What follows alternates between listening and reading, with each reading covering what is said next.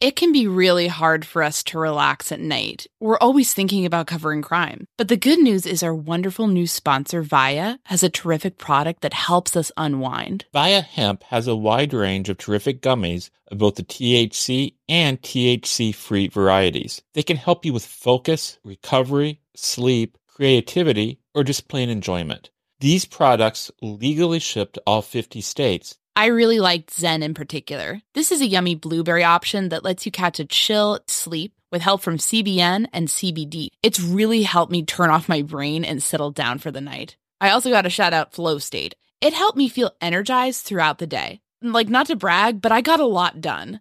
I'm talking about doing several interviews and editing a whole show from start to finish, not to mention jumping on some of the latest filings in the cases we cover. It really made me feel sharp and ready to tackle any challenge. I couldn't recommend this more. Via has so many great gummy options to choose from. Everything from guava berry low dose that allows you to microdose THC to the chill-inducing Delta-9 gummy dreams. Head to viahemp.com and use code MSHEET to receive 15% off and one free sample of their award-winning gummies. That's VIIA hemp.com and use code MSHEET at checkout. Please support our show and tell them we sent you. Enhance your everyday with Via Hemp. Again, if you're 21 and over, you can get 15% off plus a free pack of award-winning gummies with our exclusive code MSheet at viahemp.com. That's VIIAHEMP.com. Getting the smile and confidence you've been dreaming about, all from the comfort of your home, isn't a total mystery with Byte clear aligners. Just don't be surprised if all your friends start asking, "What's your secret?" Begin by ordering your at-home impression kit today for only $14.95. Byte clear aligners are doctor-directed and delivered to your door. Treatment costs thousands less than braces, plus they offer flexible financing, accept eligible insurance, and you can pay with your HSA FSA. Get 80% off your impression kit when you use code WONDERY at Byte.com. That's BYTE.com. Start your confidence journey today with Byte. Delve into the shadows of the mind with Sleeping Dogs, a gripping murder mystery starring Academy Award winner Russell Crowe. Now available on digital. Crowe portrays an ex-homicide detective unraveling a brutal murder he can't recall. Uncovering secrets from his past, he learns a chilling truth. It's best to let sleeping dogs lie. Visit sleepingdogsmovie.com/Wondery to watch Sleeping Dogs, now on digital. That's sleepingdogsmovie.com/Wondery. Before Kevin and I started the Murder Sheet, we listened to true crime podcasts. Lots and lots of true crime podcasts. But for me, there have only been a handful of Case of the Week true crime podcasts that I've liked so much that I've gone back and listened from the beginning. Crime Lines, and its predecessor, Insight, has been one of those shows. I'm a huge fan. Back when I lived in New York, I'd listen to this program while I commuted into the city on the Metro North. For me, it always brings me back to dark, cold mornings, those blue and green seats on the train, and the taste of bagels, breakfast sandwiches, and Snapple. I remain hooked on host and creator Charlie's matter-of-fact but sensitive handling of complicated and often undercovered cases. So you can imagine that I was really thrilled when Charlie from Crime Lines reached out to us. She recently did a great episode on the Burger Chef murders, where she cited our show, and she was hoping to interview us for a follow-up. Please consider checking out Crime Lines, the Burger Chef episode, and just the entire show. Charlie is a terrific storyteller and researcher, and she picks a lot of intriguing cases. We really enjoyed speaking with her about this case, and we hope you enjoyed this bonus episode. My name is Anya Kane. And I'm Kevin Greenlee. And this is The Murder Sheet, a weekly true crime podcast. Anya and I connected over the Burger Chef murders, a 1978 unsolved case involving the killings of 4 young restaurant employees. Now we're looking to track restaurant homicides, To help us understand the patterns of these crimes, we created a spreadsheet of nearly 1,000 eatery-related killings, the Murder Sheet. We'll be drawing on that data throughout Season 1 to give you a deep dive into undercovered crimes. We're the Murder Sheet, and this is You Never Can Forget, the after show.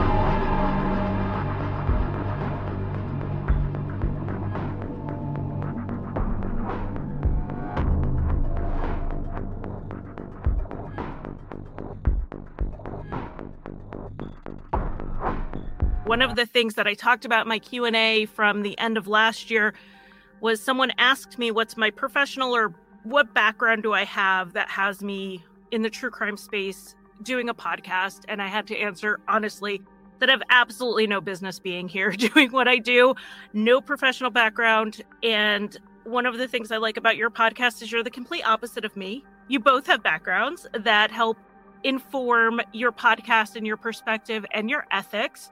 So would you guys like to each tell me your background? My name is Kevin Greenlee. I'm an attorney, and I got interested in this case in particular because it happened when I was a child. It was a huge major media event. And then many years later, I saw the sister of one of the victims interviewed on television, and I realized the case had not been solved, and I got sucked back into it. And so I don't really practice criminal law, but just the fact that I have the legal background kind of helps me understand the language of the courts and the language of the systems, police officers. And I think that's really helped me understand some of the stuff that's been going on behind the scenes. And my name's Anya Kane. I'd say my day job has nothing to do with crime either, so very generous to think that. But I actually write about retail typically, so business beat. And that's helped me hone some research skills, which has been helpful in researching some of the crimes that we cover, including Burger Chef. But basically, a few years ago, I really wanted to do a crime story because I felt that could be something interesting to look into. And I've always been a major true crime consumer, whether it's documentaries or podcasts like Crime Lines.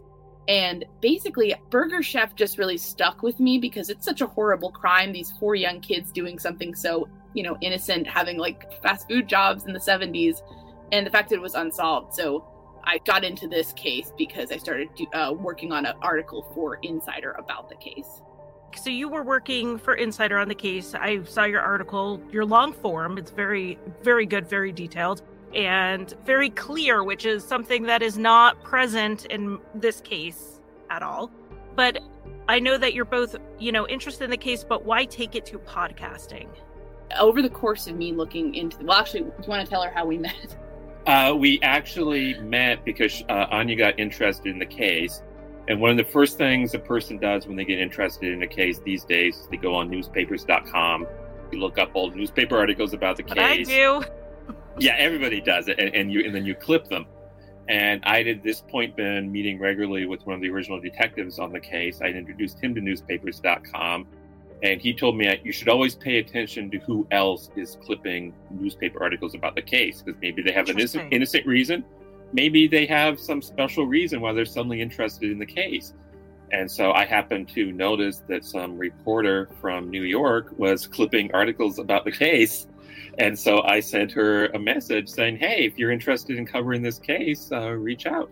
So I did. And I think afterwards he was like, that's a really creepy email to send somebody. Like, what's going on? But I was just like, nice. You got my email. Good job. Like, because I love research too. And so we sort of connected. He gave me some contacts. I did the article. Afterwards, we sort of kept in contact and realized, oh, I think we're actually not just friends. We're in love and now we're married. So very odd meet cute situation there. But I think what we were doing, I wrote my article and Kevin's been doing research on the Burger Chef case for years and represents the sister of one of the victims pro bono. And I think at that point, we were kind of like, well, what's next? What could we do to really continue to publicize the case? It's gotten some publicity, some national attention. I wouldn't say it's like a top tier in terms of publicity, true crime case, but we were like, how can we keep this going? And also kind of inform the public about some of the research that we have done and some of the things we have found over the course of reporting this out. Because one interesting thing about this case is it's gotten a fair amount of coverage over the years, but a lot of the information that's been put out there, to be blunt, just isn't accurate. Particular detectives or investigators who have their own pet theories will kind of slant things their way. And so we wanted to get the actual unbiased facts out there so people could know the real story. And we don't have any technical, I mean, people, they definitely have noted that, like, maybe our editing's not the best, or our sound's not always the best. We've tried to get better over time, but we kind of were just like, it'd be great to just put this out in sort of an as unbiased as possible a form, and just let people kind of run with that, sort of clear up some misconceptions is one thing that we're especially interested with, because there's so many, as you found, I'm sure, about this case. I actually find your editing totally fine. And Thank you. And I am someone who hears that kind of stuff, and I have not had an issue with your audio at all. So I'm not going to say people are picky, but I'm going to say people are probably being a little picky because I didn't notice anything. So structurally, I really like how you structured it, and I think my listeners will too, because you give the basics of the story, which they will have heard on my show too. You give the big theories all get their own episode. And they have firsthand interviews. One of the most compelling interviews I heard, and I've told my listeners, go listen to that one, is the gun guy. He threw his gun out a window. To just hear firsthand what getting wrapped up in something like this does to a person and their life. So absolutely that, but I like how you took each theory, and then you do have an episode where you're like, okay, here are all the smaller theories that don't have quite as much, and I felt that was a very clear way to tell the story. Was that very deliberate on your part? How did you decide how to tell the story? I think we were sort of, without sounding too pedantic, we were trying to go through it like almost like a class. Like, the first year we did it was like, let's cover all the basics and give air to all of the reasonable theories and sort of talk about them in depth and sort of just share what we know about them and where the gaps are, where the flaws are, and where the, maybe selling points are for some of these different things. And our kind of thinking with going into it in 2021 was, if that was Burger Chef 101, what's Burger Chef, 201, and sort of like getting a little more in depth, drilling down on some of these theories. We were fortunate to get some interviews and some court documents that really sort of shed more light on some of these aspects. And so bringing that to people's attention, and sort of, now that we've all gone over the basics and we all have a framework that we're working from, how can we understand this even better, essentially? It really has been interesting to talk to the people directly involved, like the gun guy, and to get their perspective. I think nothing compares to hearing firsthand from the people who were there, to hear how the case impacted them over the years. You mentioned earlier about how certain detectives, they have their theory, so when they're giving an interview, that's what they're, putting out there. I have an incident my listeners have already heard about where I filed a FOIA request on an unsolved case, and you know all about filing FOIA requests on unsolved cases, and what they send and what they don't send is always interesting. And they sent me a whole lot of stuff about one suspect and then nothing else. So I don't know who else they interviewed, but man, I know every detail of what this guy said and how hard he breathed during it. Like, it is detailed, and then nothing on anyone else. And I thought that was an interesting choice. Because then what do I have to report on? All I have is this guy. So I think that is something that really opened my eyes to how the police do control the information we have in the media. And in this case in particular, it sounds like they were incredibly tight-lipped. I don't have a newspapers.com love story, but I do love the resource. And I went on there doing my thing, going day by day from when it happened. And very early on, a Speedway patrolman told the media that they were not being told anything. And they could not do their jobs as patrolmen when they don't know what they're looking for. I was like, okay, that's interesting. So then I watched all the articles, and the bulk of them were rehashing what was already published with one paragraph of new information that was released. Have you found that to continue all these years later, that they're slow to release information? Yeah, in a word, yeah, definitely. There'll be occasional press conferences where they'll release a tidbit or whatnot.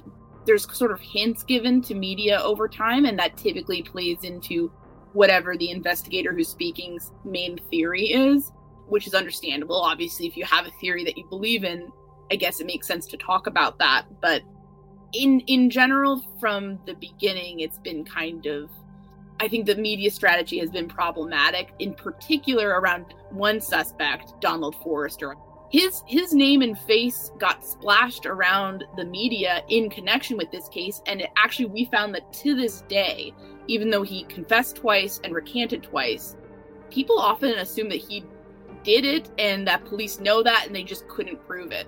I think for a long time, he was kind of the guy people were talking about when they said that. They'd be like, they got him, but they can't prosecute it. But, he is in jail, so don't worry about it. And it's sort of like, no, you do need to worry about it. There's so many problems with his confessions. And so, having a lack of a media strategy around this seems to have caused some issues. The current investigator in charge of the case is very wary of the media. And in fact, basically, he will only agree to talk to the media if he makes some sort of special deal where the media basically turns over full control of their end product to him, which is not really the way things should be done. But that's what his strategy is. And so if you approach him now and ask for an interview, he'll just flatly tell you no. I have a question for you on the sketches that were then turned into busts. The eyes on those busts, I can't, they will haunt me. And if I have a night terror, it will probably be of those busts. How accurate do you think those sketches are? And do you think it was a mistake to release them as early as they did? We actually talked with one of the witnesses who gave the descriptions that formed the basis of those sketches and subsequent busts just a few weeks ago. And she admitted to us for the first time on the record that she deliberately changed the description of the person she saw so the sketch would not be too accurate. Because she was afraid, she says, that if she gave an accurate description and someone ended up getting caught because of it, that means that she could be in danger. So, bluntly, I don't think we find that the sketches are all that accurate at all. And I would go on to say I think it was a huge mistake to release them because they are very vague. They're basically a young man with no beard and then a slightly older man with a beard. And if you go to a Walmart here in Indiana on a Saturday afternoon, even today, you see dozens and dozens of men who look like those sketches. So they really weren't that helpful. I think they resulted in a lot of really bad tips being generated. It wasted the police's time. Basically, if you want to find a white guy anywhere, he could either be the bearded man or the clean-shaven man. I mean, unless he has a mustache. It excludes so few people. And I think we've discussed cases on our show where releasing sketches was really helpful and helped bring about a resolution. So we're not anti-sketch, but I think in this case, as Kevin said, it was a disaster. And people often sort of cite the sketches pretty extensively saying, I knew a guy who looked exactly like the bearded man. And it's like, okay, I mean, we all know a bearded man. Yeah. I actually mentioned in my episode that thank goodness my dad wasn't in Indiana at the time because I was like, that sketch looks a little bit too much like my dad, but he also looks like all of my dad's friends. Thankfully, I mean, he was in Connecticut at the time. I wasn't born yet, but I'm sure someone can verify it for me. But I'm going to assume he wasn't in Indiana. I was kind of curious about the sketches because they did release them early on, but then they held back other things like the knife that was used. So the handle broke off and the blade was there. And the reporting was a knife. Well, then we find out, okay, it's a knife. It's not a pocket knife. It's not a kitchen knife. It's a knife that would have been in a sheath.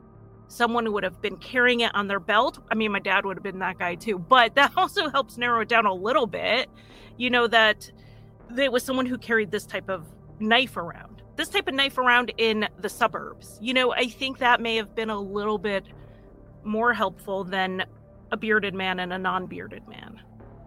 Honestly, some of the decisions like that really kind of are a bit perplexing. Although I'll add that One issue with this, and I think this is something that you sometimes see in other cases, is the Indiana State Police were and still are the lead agency on the case.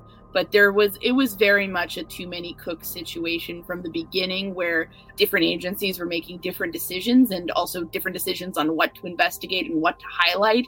And sometimes it doesn't necessarily feel like there was a point person saying, okay, here's how we're going to strategize everything. I'm streamlining it all through me, and I can, get a bunch of resources from these different agencies, but I make the ultimate decision. It was more of get obsessed with one theory and kind of go off and look into that, or, people just, and I think that sort of maybe the case suffered for that as well. This case was marked by embarrassingly bad police work from the very beginning, not just in terms of things like releasing the sketches, but also in very shockingly poor crime scene management. The restaurant from which the victims were abducted was allowed to be clean, and the trash that was taken was, disposed of. The location where the bodies were discovered was trampled all over. The clothes of the victims were placed all together in one bag and kind of mixed up. One of the victims actually had some sort of a white substance on his face and on his clothes. And you might be asking, well, what is that white substance? And we don't know, because it was immediately disposed of, not saved or tested. And you can say, and people do say, they're like, well, hindsight's 20/20, right? They didn't have DNA back then, so what were they supposed to do? And it's like, I think even by 1978, there were crime scene protocols and they had fingerprints. So people making excuses nowadays, that's fair to a certain point, but we want to emphasize how poorly this was handled, because I think that's an important point. It wasn't a situation where they threw out key evidence later because they didn't know DNA was going to be a thing. It's like, it was from the beginning, it was a mess. Yeah, and that's something that comes up in my episode sometimes when we're talking about a case from the late 70s and early 80s. They didn't have DNA technology, but we knew it was coming. And forensics knew that we were getting better testing for blood. We were getting better testing for semen. We were getting better testing. It was coming. And so a lot of cases in the late 70s and early 80s, they were able to test in the 90s because all the evidence was preserved really well, because they knew it was coming. Forensics was really ramping up through the 60s. Like, if you really look at the history, it's not like 1986, all of a sudden everyone's like, oh, wait, what's this? Like, they'd been working on it for so long. Okay, the Speedway police, I'll give them, they probably didn't know. I mean, why would they know? They had 3 murders ever in the city or something at that point, and one of them had just happened. So it's not like they were experienced with this. But then once you get the state police and you get the FBI involved, you would have thought someone would have been like, whoa, let's pause for a minute and figure this out. Yes, absolutely. And it's so frustrating to think about, because once the initial crime scene was lost, that's bad enough, right? But the second crime scene was kind of lost. We've spoken to former state police officials who they got involved later on. They weren't here for this sort of initial stuff, but they were kind of like brought on. One person who passed away recently, unfortunately, Tom Davison. He was a state police investigator. He was sort of like known as being, good with crime scenes, kind of a technician in that sense.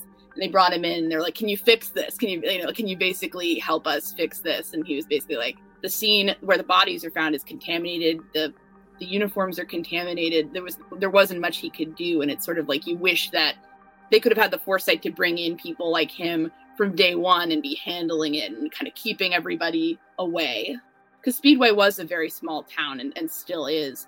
But one thing we want to emphasize is that Indianapolis was basically like a really major shipping hub and for drugs, essentially. There was a lot of violence. There was a war between the biker gangs, the Sons of Silence, and the Outlaws. To me, I'm a New Yorker, so I'm like coming in being like, cute little Indianapolis. Like, what could be going on here? And then you look at some of the coverage and you're like, oh my goodness, what wasn't going on here? I mean, it's a nightmare. There's like serial killers running around. I mean, like what was going on in Speedway at the time? What's going on in Indy at the time? And, you sort of feel like there was maybe a bit of a head buried in the sand attitude towards some of this, kind of like, well, we're just Midwest, we're not going to pay attention to any of this. And I think that's something you kind of hear from people sometimes too, where they're like, it was so innocent until Burger Chef happened. And it's like, if you look at the newspaper coverage, that's not really the case. But people, I think, were turning a blind eye to some of that violence.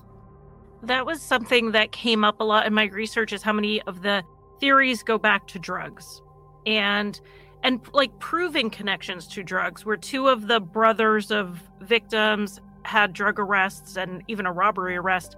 But, you know, the Speedway bomber, he was into drugs. It seemed like there was a lot of stories about drugs being run out of the Burger Chef. So I think you're right that there was kind of this underbelly that was being ignored, but was in full operation at the time. Oh yeah, definitely. That's what we really want to tap into with the show, hopefully. I mean, you know, as we continue to research, but, you know, drugs, like anything, that's a business, that's an ecosystem that, you know, operates on who are the big players, who are the medium players, who are the, you know, kids who are just selling pot. And we'd love to know a little bit more about who was, who was violent, who was present in Speedway, who might have been using teenagers. But then again, it's one of those cases, it's so odd because drugs often get brought up a lot, but in talking to the people who knew the 4 victims, we really haven't found anything conclusive tying any of them to drugs. You know, oftentimes in the newspaper coverage, it's mentioned that assistant manager Jane Freet or Mark Flemons, the youngest victim, could have been tied to drugs, but people who knew them didn't see that. And that, of course, people can hide stuff, and, you know, also people kind of, there's a judgment of like, oh, if they were involved in drugs, then, you know, it's their fault. So like there's a victim blaming situation going on there too. But it is odd that like we can't really find anything regarding that. And there's so much that's just, you feel like it's just below the surface almost. And there was certainly a lot of drug-related violence in the Speedway area at the time. There was one particular family that was running drugs through Speedway, and they've been linked to a number of murders of people who had information about them or were threatening to go to the police. One person was burned alive. Another person accidentally fell off a highway overpass. Another person was shot to death and left in a field, which is somewhat similar to what happened to the Burger Chef victims.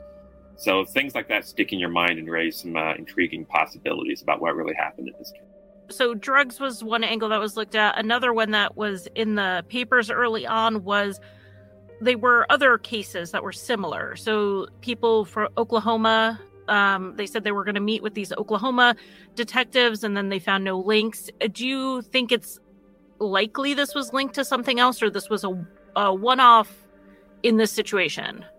Actually, that's sort of what prompted us to do our podcast and sort of keep going with it. We covered Burger Chef long form, and then now we do, we kind of switch back and forth between that and then weekly coverage of different fast food and restaurant homicides.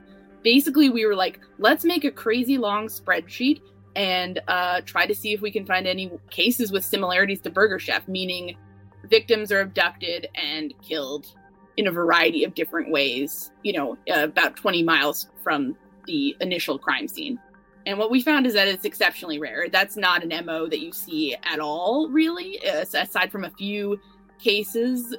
Most cases, it begins and ends in the restaurant, oftentimes in the restaurant cooler. That's what you hear a lot, unfortunately.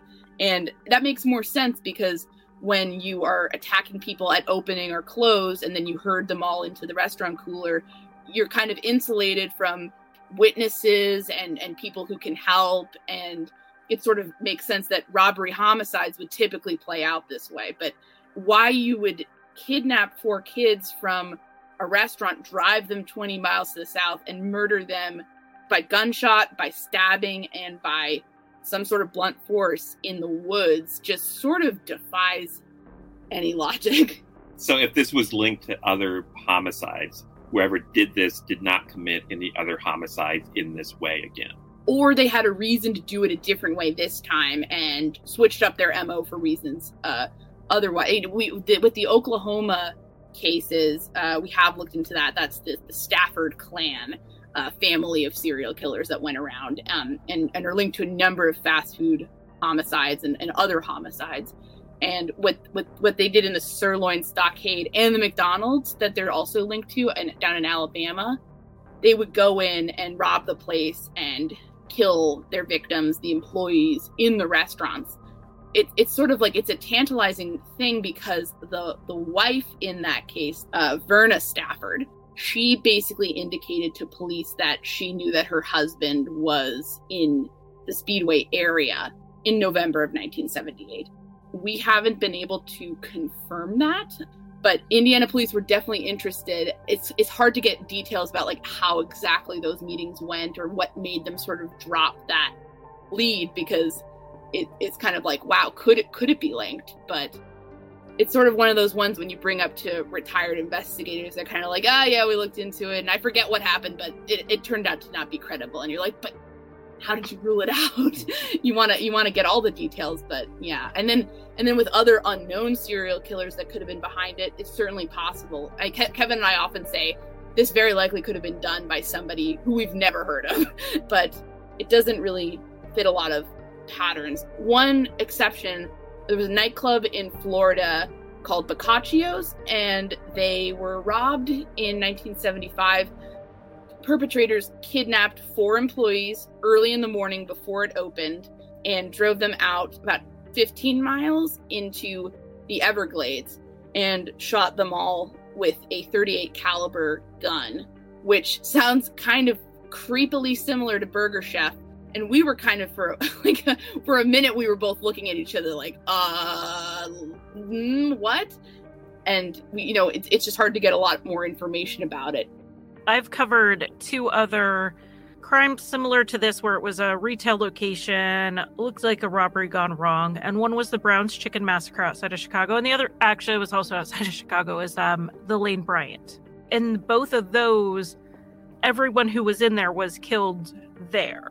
And there was not a moving. And so in most crimes, when you see either bodies or people being moved, there's generally 2 reasons for it. One is the perpetrator needs distance between the location and the body. So that would be like Chris Watts taking his family away from the house. Like he can't have them found dead in his backyard, So that is one. The other is to conceal a homicide even happened, make them poof disappear. But it doesn't sound like there was much concealment of these bodies. It's not like they were deep in the woods. Someone was walking by on their property. Yeah. So it seems like both of the main reasons you would transport people and or their bodies don't apply here. They really don't. And so some speculations have popped up around this. And one has to do with the gentleman we spoke to who was driving erratically outside the restaurant at the time and tossed his gun in the yard. And some people have speculated that perhaps, it's not clear if there would be a line of sight there, but perhaps the robber saw police lights and freaked out, essentially.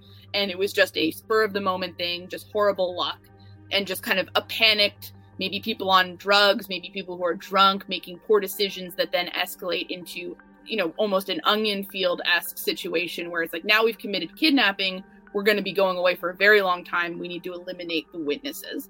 Another scenario that's come up is basically one of the victims was targeted and some interaction escalated and they kidnapped everyone to eliminate witnesses, but also because they potentially wanted to interrogate somebody about where drugs were or, coerce something. But I mean, of course, this is all just complete speculation because it really doesn't make a lot of sense. Yeah, there's no way it really makes sense. It's just all guesswork. Yeah, because really, if they're like, oh no, there are police outside, why would they then risk bringing 4 people out to their vehicle and taking off from there? I mean, the thing with moving them is that they just increased their risk of getting caught, like, by a lot, because their Dunkin' Donuts right next door had people milling about, which we know. Didn't they have a nightclub across the street? Like, this wasn't like the middle of nowhere. I mean, if they got them out the back door, I can see why nobody saw it, or potentially nobody saw much. So Alan Pruitt does come up in my episode, of course, because he gave a very interesting statement that he's recanted most of it. But I mean, he was young, he was drunk, it's been 40 years. Something I bring up in my episode is he was in jail at the time, so he didn't exactly have a chummy relationship with police. And we don't take that into account often enough when witnesses who do not have a good relationship with police or a good perception of them, how they interact. And the idea of telling them whatever they want to hear to make them stop pressuring you comes up a lot, not just with people who are involved, but also with witnesses who would be in Alan Pruitt's position.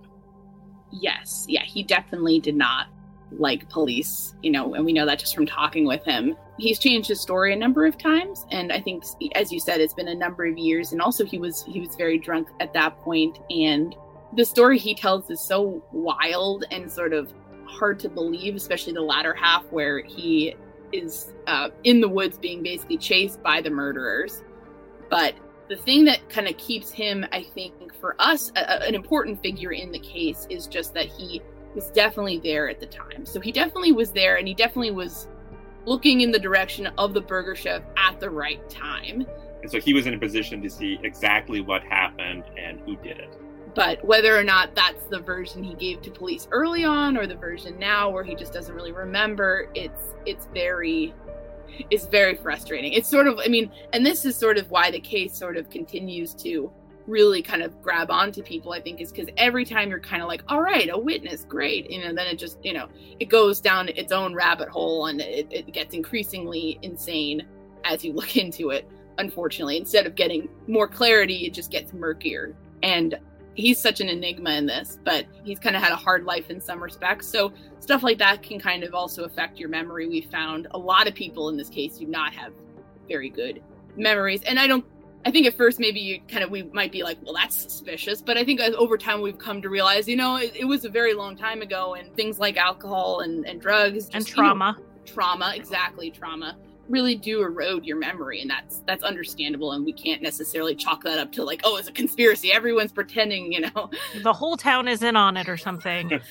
A weight loss journey can feel like a lonely struggle, but it doesn't have to be. For so many of us, lifestyle changes, like deciding to lose weight, adopting a nutritious diet, and taking up fun exercises, are all about putting our own health and wellness first. But it can be really hard to know where to begin, or how to keep the weight off once we've seen some progress. Quick fixes like soup diets and juice cleanses are unsustainable. There's a much better way to embark on this journey that over 200,000 people have already chosen. We're talking about the Row Body program. Here's how it works. Row gives you access to one of the most popular weight loss shots on the market. Their Row Body program then sets up a comprehensive weight loss program tailored to your specific lifestyle, health status, and goals. In addition to the weekly shot, you get one-on-one coaching with a registered nurse. That can help you adopt and stick with lifestyle changes like exercise routines and nutritious diets.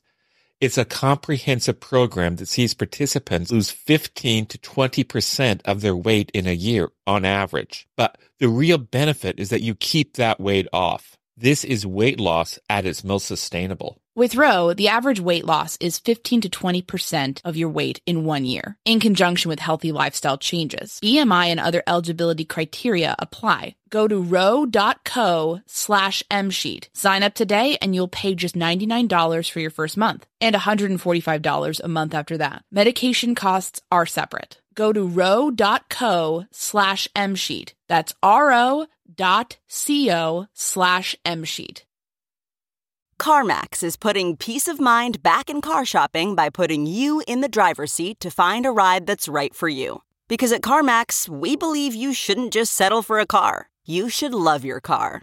That's why every car we sell is CarMax certified quality, so you can be sure with upfront pricing that's the same for every customer. So don't settle. Find love at first drive and start shopping now at CarMax.com. CarMax, the way car buying should be. Okay, picture this. It's Friday afternoon when a thought hits you. I can spend another weekend doing the same old whatever, or I can hop into my all-new Hyundai Santa Fe and hit the road. With available H-Track all-wheel drive and 3-row seating, my whole family can head deep into the wild. Conquer the weekend in the all-new Hyundai Santa Fe. Visit HyundaiUSA.com or call 562-314-4603 for more details. Hyundai, there's joy in every journey. It was interesting as I would read something. It's like, okay, well, this person's connected to this person who's connected to this person who walked by this person at the mall one day. It's so interconnected. I was like, wait a second. And I'm doing that whole, I'm putting the pieces together. And then I was like, it's a small town. Calm down. It's the suburbs of Indianapolis in the 1970s. Of course, people are connected. That's just how it works.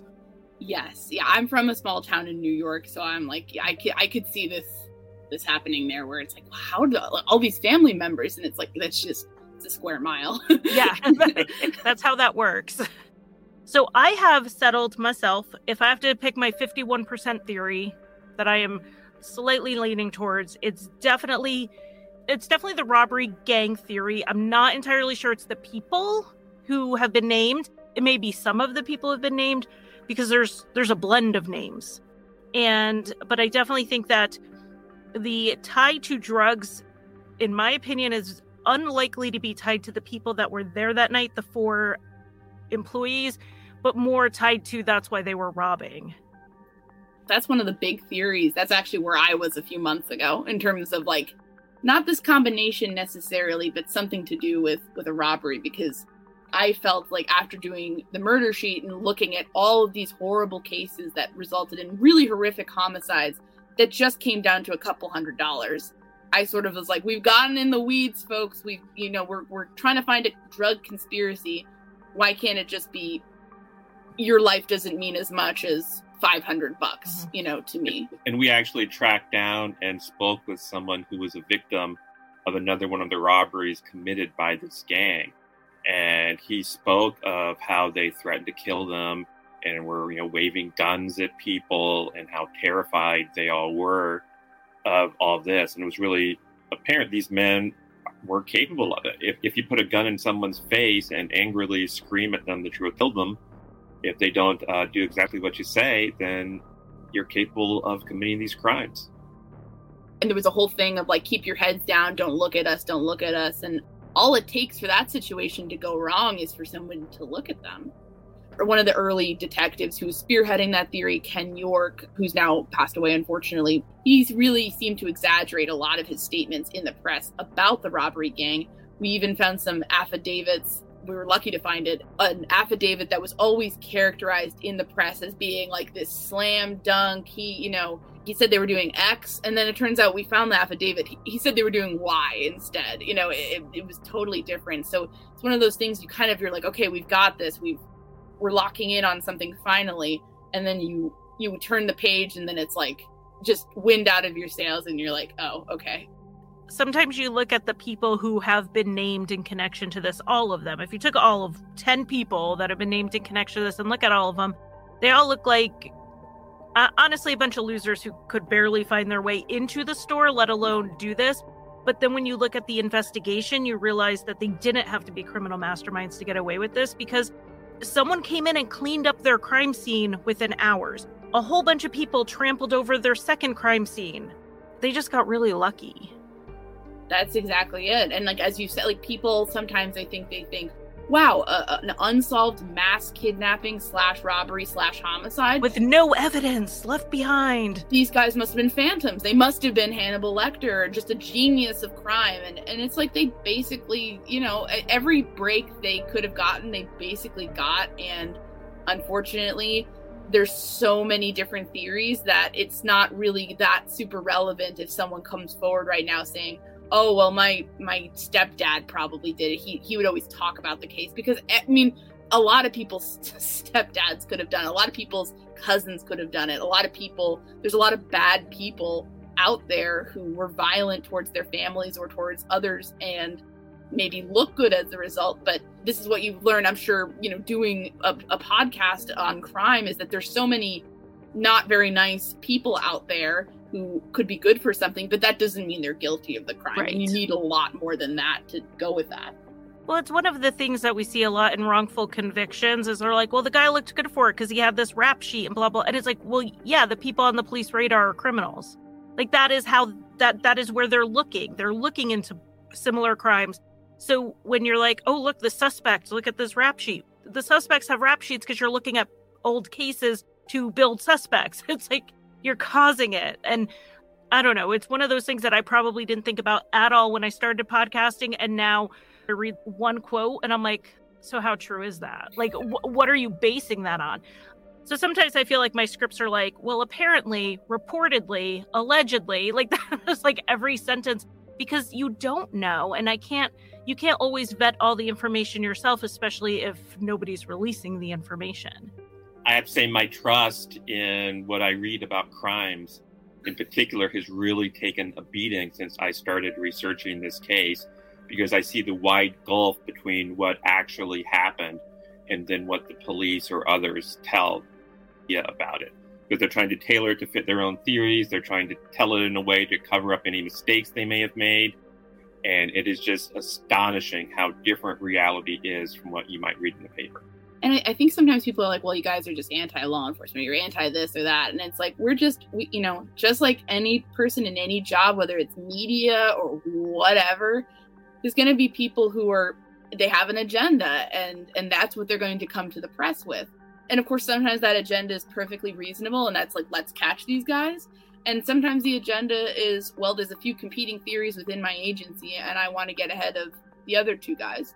And sometimes it's, different agencies are just sort of feuding almost, and you don't know what you don't know, and it could be very complicated behind the scenes. There are definitely cases out there where police are very confident that they know what happened or they know who did something, and they truly cannot prove it. It's not a prosecutable case, even if they have that general idea of yeah, we got this. We can't prove it. This is not one of those cases. And I would say if you hear that about a case, your red flags should go up and you should look into it a little bit more. And maybe it is, but maybe it's just a mess and you can't really make any conclusions on it.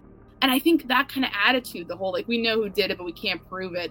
When you put that out there, it is corrosive, because maybe there is somebody with actually super relevant information, but they kind of are like, that's not relevant because I know that they already know who did it and it wasn't the guy I'm aware of. It encourages silence. It's like, stop talking about it. We already know who did it. So if anything, we hope that our podcast and coverage from Crime Lines and other podcasts can just encourage people to think about Burger Chef in a little bit of a different way, and maybe crimes in general in a different way. And I do want to say we've talked a lot about how bad, frankly, a lot of the police work has been on this case. But there were some detectives and investigators on this case who did their absolute best and who cared deeply about it. Anya earlier mentioned Tom Davidson of the Indiana State Police, who did his best with the evidence he had. By the time he got to it, it had been really hopelessly compromised.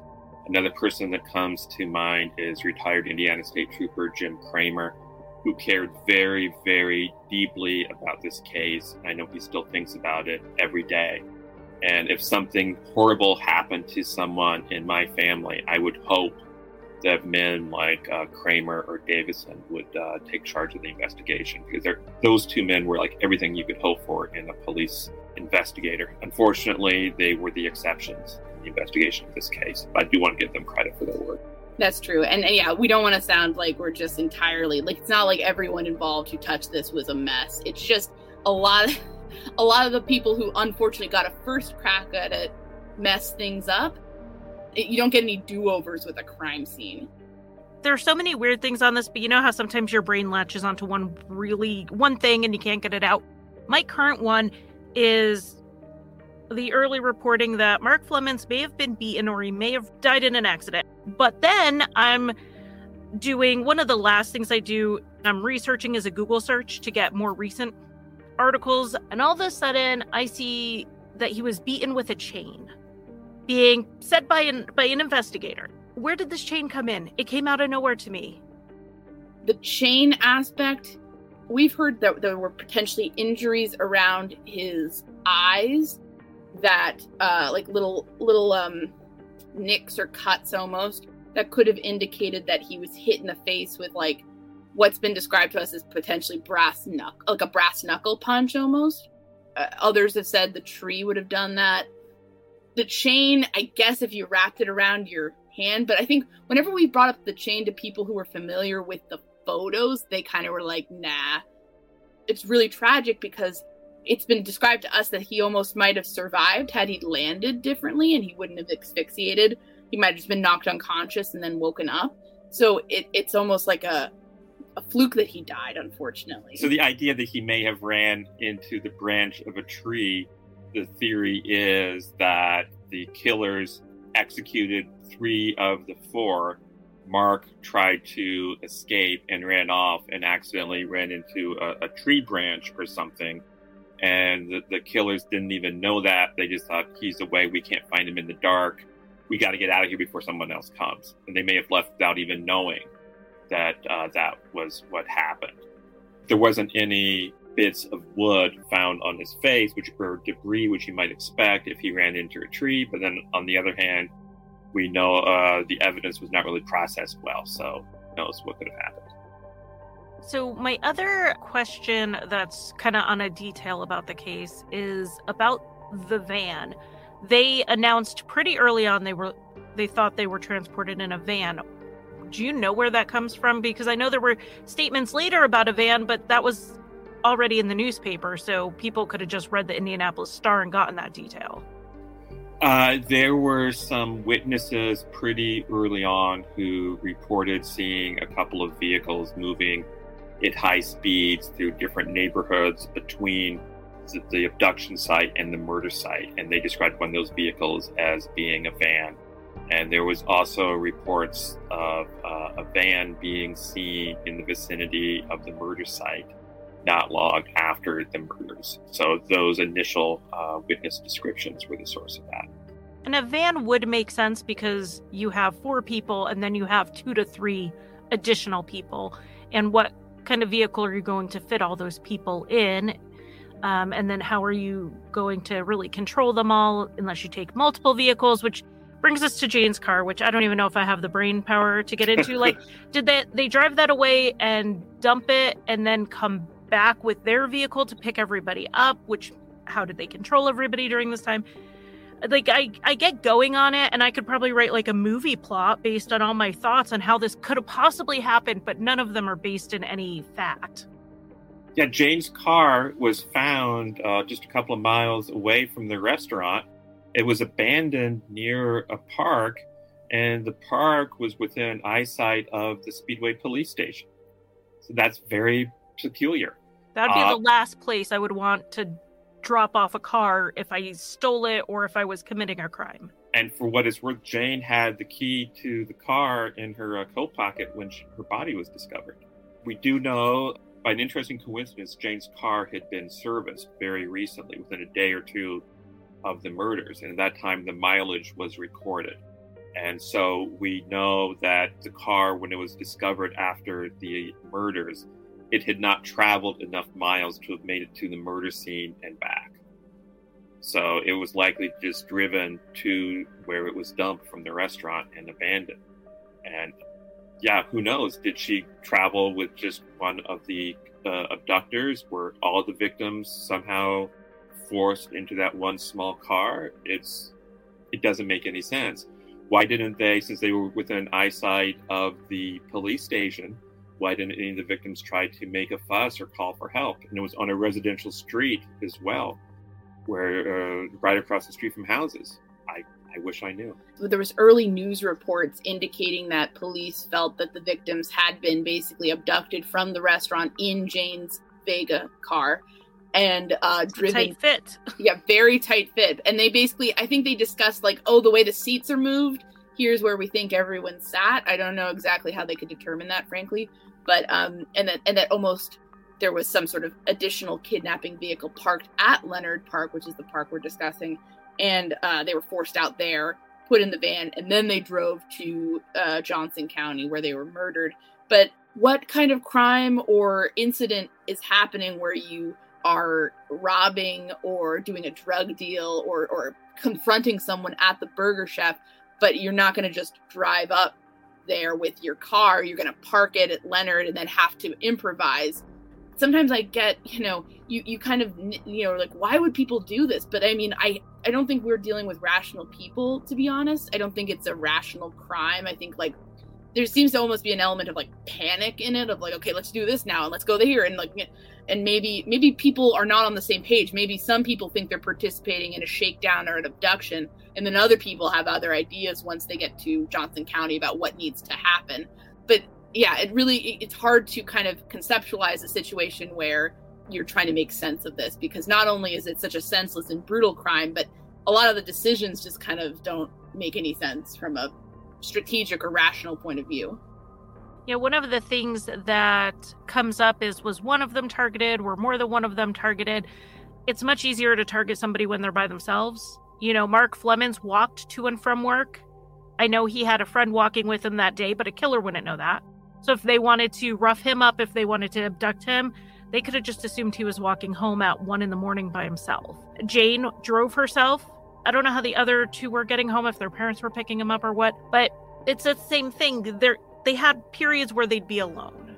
So I don't think any one person was targeted in my view. I don't feel like this was targeted, and I don't feel like the group of them would have had anything in common that would have caused someone to target them as a group. Even if you're talking, okay, well, they were after 2 or 3 of them, what does like a 20-year-old assistant manager have in common with a 16-year-old? You know, I don't see much of a connection. It doesn't sound like they were friends outside of work. Like they didn't go to the same schools, they didn't hang out. I think your explanation of they were making impulsive, in the moment decisions between 2 or 3 people who may not have been on the same page. And that's why it feels like a bunch of very scattered decisions. Yeah, and like if I'm one of the robbers or one of the people who are involved in this, and I'm thinking, you know, we're going to just tie them up in the woods and then leave, and I'm not going to kill anyone over this, obviously. And then the person who maybe is more senior than I or is making other decisions or just start shooting. I will note that one theory that has been brought up and was printed in some early coverage was basically that somehow, and we've never run this down, so we're not going to say this is at all conclusive, but that there were basically drugs being sold out of the restaurant. We got some reports basically that Speedway police were looking into and were investigating it a few months before the murders happened. We've never been able to confirm that. We've never been able to really hear from anyone that conclusively said, yes, I bought drugs at the Burger Chef, that's what they were known for, or anything like that. It was a corporate-owned restaurant also, so that kind of, it's not like it was like some sketchy franchisee who was running the show. But that would kind of make some sense just from the perspective of like, oh, the drugs have gone missing that we were supposed to pick up. Where are they? Nobody knows on staff because they're not involved with it, so that's why things escalate. So it makes some sense in that regard, but otherwise, again, it's one of those things like you could say something that makes perfect sense, but there's no proof for it, so what does it matter? What is like the number one either misconception or thing that's just reported incorrectly that you think is out there? What's like the number one that you would want to clear up?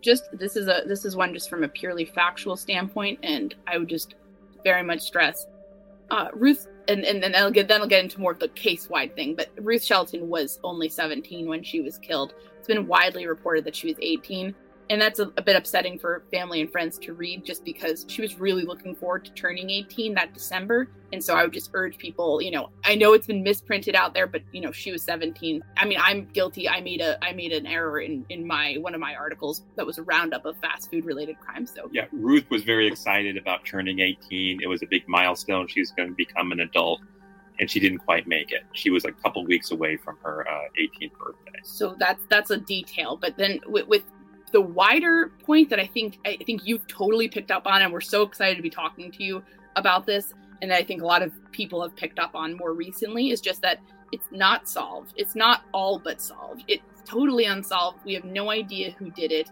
There are some theories with strengths, and that they should certainly be regarded as such, strong theories, and discussed. But to say that the police know who did it and they just can't prove it is nonsense, and it doesn't help to put out narratives like that, because it sort of encourages silence. It encourages complacency from the public of people saying, well, I can't do anything about that because they know who did it, they just can't prove it. That's the police's job. And no, it's people who were in the area at the time might have relevant information about what happened, and they should be really encouraged to come forward, even if they're not certain about it, even if they're not sure that it's relevant. And along those lines, we mentioned Donald Forrester confessed to the murders. At the time he confessed, his picture was in the paper. There were big headlines about it. And even within the last few years, there have been big magazine stories about how, the case is solved. Donald Forrester did it. They just couldn't prove it. And Forrester's confession, for whatever reason, they never publicized the actual contents of the confession. But it is so full of basic factual errors that it just cannot be taken seriously. One example of many is he claims he was the one who stabbed to death Jane Freed. He says he stabbed her in the legs, and she was not stabbed in the legs, she was stabbed in the heart. So people should not take that seriously, and Forster was an awful man. He was a monster. He was guilty of many things. He deserved to die in prison, which he did, but he did not commit the Burgershef murders. I think maybe the takeaway that hopefully people will kind of maybe take with them into just how they think about crimes in general is that there can be strong theories, but if something is not prosecuted and not adjudicated properly, sometimes it's just spin. Sometimes it's just spin when they come out and say, we can't do anything about it. And maybe you should dig a little bit deeper and don't take people's word for stuff in general with true crime. Along the lines of not thinking it's solved, one of the biggest concerns I have with people thinking Forster did it is that Forster's dead. The robbery gang did it. Well, half of them are dead. Of the people named, a lot of them have died. They weren't living pure and clean lives, so a lot of them died relatively young as well. But the people who did this, they could be in their 60s or 70s right now. They could still very well be alive and out there.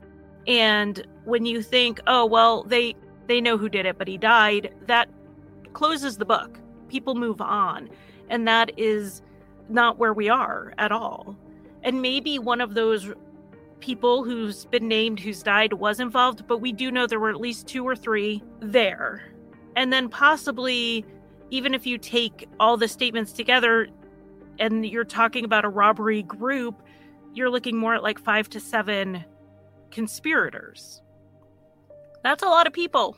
A lot of people who could still be alive and still see justice for this case. So what would you like to see next happen in the investigation that would get us closer to justice? The ISP needs to put its money where its mouth is in terms of supporting some of these cold cases and devoting resources and time to them. And there are so many cases out there that don't get any attention at all. Burgershef gets a ton of attention, but there are other people whose lives matter just as much as Danny Davis, Mark Flemons, Jane Freet, and Ruth Shelton. And their lives matter, and they deserve justice as well. We would love to see the formation of a cold case squad that focuses on bringing closure and justice to these families. Permanent cold case squad with money, resources, a budget, and dedicated investigators who have experience with homicides and missing persons cases, and that they are enabled to, just be set up. And, it's Indiana, so there's a lot of politicians, being a right-wing state, that sort of maybe espouse support for law enforcement. Well, this is one area where they can do that and set up a cold case squad for ISP and really prioritize that. And they could look at Burgershef and other cases, and I think that would give us a lot more confidence in what needs to happen. To be totally frank, we're not super confident in the current investigator who has this. On the side of the public and what listeners can do, taking away that we don't know who did this is super important.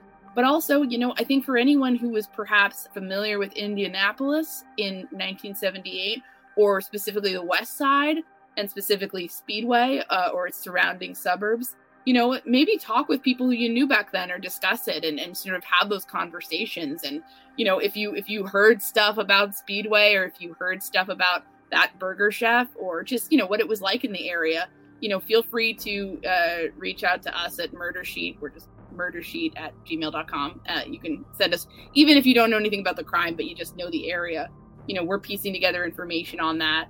And, just kind of discuss it, keep the story out there. And just remember that, there were 4 kids, 4 really, young people who were just starting out their lives and had that all taken away from them and all taken away from their families. And, keep them in your minds as we go forward, because, that's the reason why we should care about this, because these kids deserved so much more from life, and then certainly from the investigation that has followed. Tell me more about what are you doing right now with Murder Sheet and what's coming up next? Oh, what are we doing? We basically every year we've been doing it for 2 years. So for 2 years, for our entire existence, and this is what we sort of thinking of going forward. In November, we're going to try to cover Burgershef and do a couple of episodes, whatever we have that's new and relevant. And then basically for the rest of the year, we're kind of odd. We don't really We don't really do a crime of the week necessarily all the time, although that's often what we are doing, like a new case every week. Sometimes we'll do kind of get on a small mini series essentially where we'll kind of put something together. So we sort of alternate, kind of mix it up. And we also cover the Delphi case, which is another Indiana case that is incredibly tragic and something, because we live here and we are interested in it, we just started covering it, even though it doesn't really, it's not a restaurant case, obviously. One case we covered last year was the case of a family who traveled along the western part of the United States, robbing donut shops and then raping and murdering the women who work inside those shops. And so we're actually featured, and Wondery has just started a new podcast about that case. And so now we're going to do a few more weeks of episodes about that, because these men who did these awful crimes, they brought their wives with them along for the ride, and they also brought their kids and grandkids. And so we have got in touch with one of the kids who was there for all of this. He was like 5 or 6 at the time. And we thought it would be interesting to hear, what is that like to be traveling around the country and seeing your parents and grandparents commit these heinous acts? And then what happens to you afterwards when your entire family is justifiably incarcerated? What happens to you? Where do you go? And how do you wake up and try to live a normal life afterwards? So that would be what our next few episodes will be about. And then actually this is sort of inspired by you and Crime Lines, but you do really great work on oftentimes cases that have not, for whatever reason, gotten the coverage that they deserve. And one thing that we sort of, started in sort of a fever dream was basically looking through Name Is Charlie Project, some of those great sites that compile information around some of these cases. And just trying to find cases that had something to do with restaurants. Oftentimes people are last sighted at a restaurant. And, there's not really other podcast episodes or even a lot of the news coverage of some of these. And we've been basically reaching out to those law enforcement agencies that have those cases and basically saying, like, come on the show, tell us about what you can about this case. Let's get it out there. And we've gotten some responses so far that we're very, heartened by, and hopefully can move forward with some of those, do some interviews, and just sort of some of these cases, you read the details and it really just sounds like a heartbreaking situation, or you just want to know more. And hopefully, we're not a giant podcast, so I don't kid ourselves thinking, we're gonna bring these into the mainstream or something. But hopefully, it'll just be something to. Because I hate reading about a case and there's no answers, and also just no one's talking about it. I just think that breaks my heart, and hopefully we can do some good with that going forward. So those are some of the projects that we're really excited about going into. Or, now that we're in 2022, right. How is it this year already? I don't even know, but 2020 took forever, and then 2021 was gone in a blink, but here we are. So no, it was so great to talk to you both. I'm glad you agreed. Sometimes it's a little nerve-wracking, like cold contacting someone and being like, hey, you want to collab on something that you spent years and years working on and I'm doing for a week, but I appreciate all of your input and putting up with my Twitter DMs. DM us anytime. I'm getting super confused. And I think one DM I sent you, was like, what about this? And then on the timeline, and then I get this huge response and I'm like, oh man, I send you I'm like, look, I peeled back a layer, and you're like, here's 5 more. It was definitely, I appreciate you being so willing to talk to me about stuff. I'm going to say this, Charlie. We're not just being nice. Like, the questions you were sending it, we were both basically screaming at each other, like, she gets it. She's asking all the right questions. We didn't want to sound like psychopath. When you first reached out to us, we were like, should we send her a bunch of bullet points? And then we're like, we just, I listen to your show. I know how smart you are. I know how much you put into this show. And I'm like, she's gonna figure it out. And then the questions you were asking were like, oh my God, this is perfect, because it's such an overwhelming case. But the questions you were asking, I thought were really informed and kind of skeptical of the narrative. We don't feel territorial about Burger Chef at all. As far as we're concerned, people should cite us. If you cite our information or whatever, and you want to do a deep dive in the case, we are happy to talk to people about it anytime, because that's all we want. We know that's what Kevin's client, the sister of one of the victims, wants, is just people to know about it, essentially, and sort of talk about it in a reasonable and fact-informed way. I will make sure that I leave all of your contact information, your Twitter handles, and all that in the show notes so that my listeners can find you. So thank you again for coming on. Thank you, Charlie. Appreciate it. Thanks for listening. And once again, thanks to Charlie for her coverage of this case. Thanks for listening to this episode of The Murder Sheet. As always, thanks to Kevin Tyler Greenlee, who composed the music for The Murder Sheet, and who you can find on the web at kevintg.com. To keep up with the latest on The Murder Sheet, please make sure to follow us on Instagram and Twitter at Murder Sheet, and on Facebook at MSheet Podcast, or by searching Murder Sheet. If you enjoy listening to The Murder Sheet, please leave us a 5-star review to help us gain more exposure. And send tips, suggestions, and feedback to murdersheet@gmail.com. Thanks so much for listening.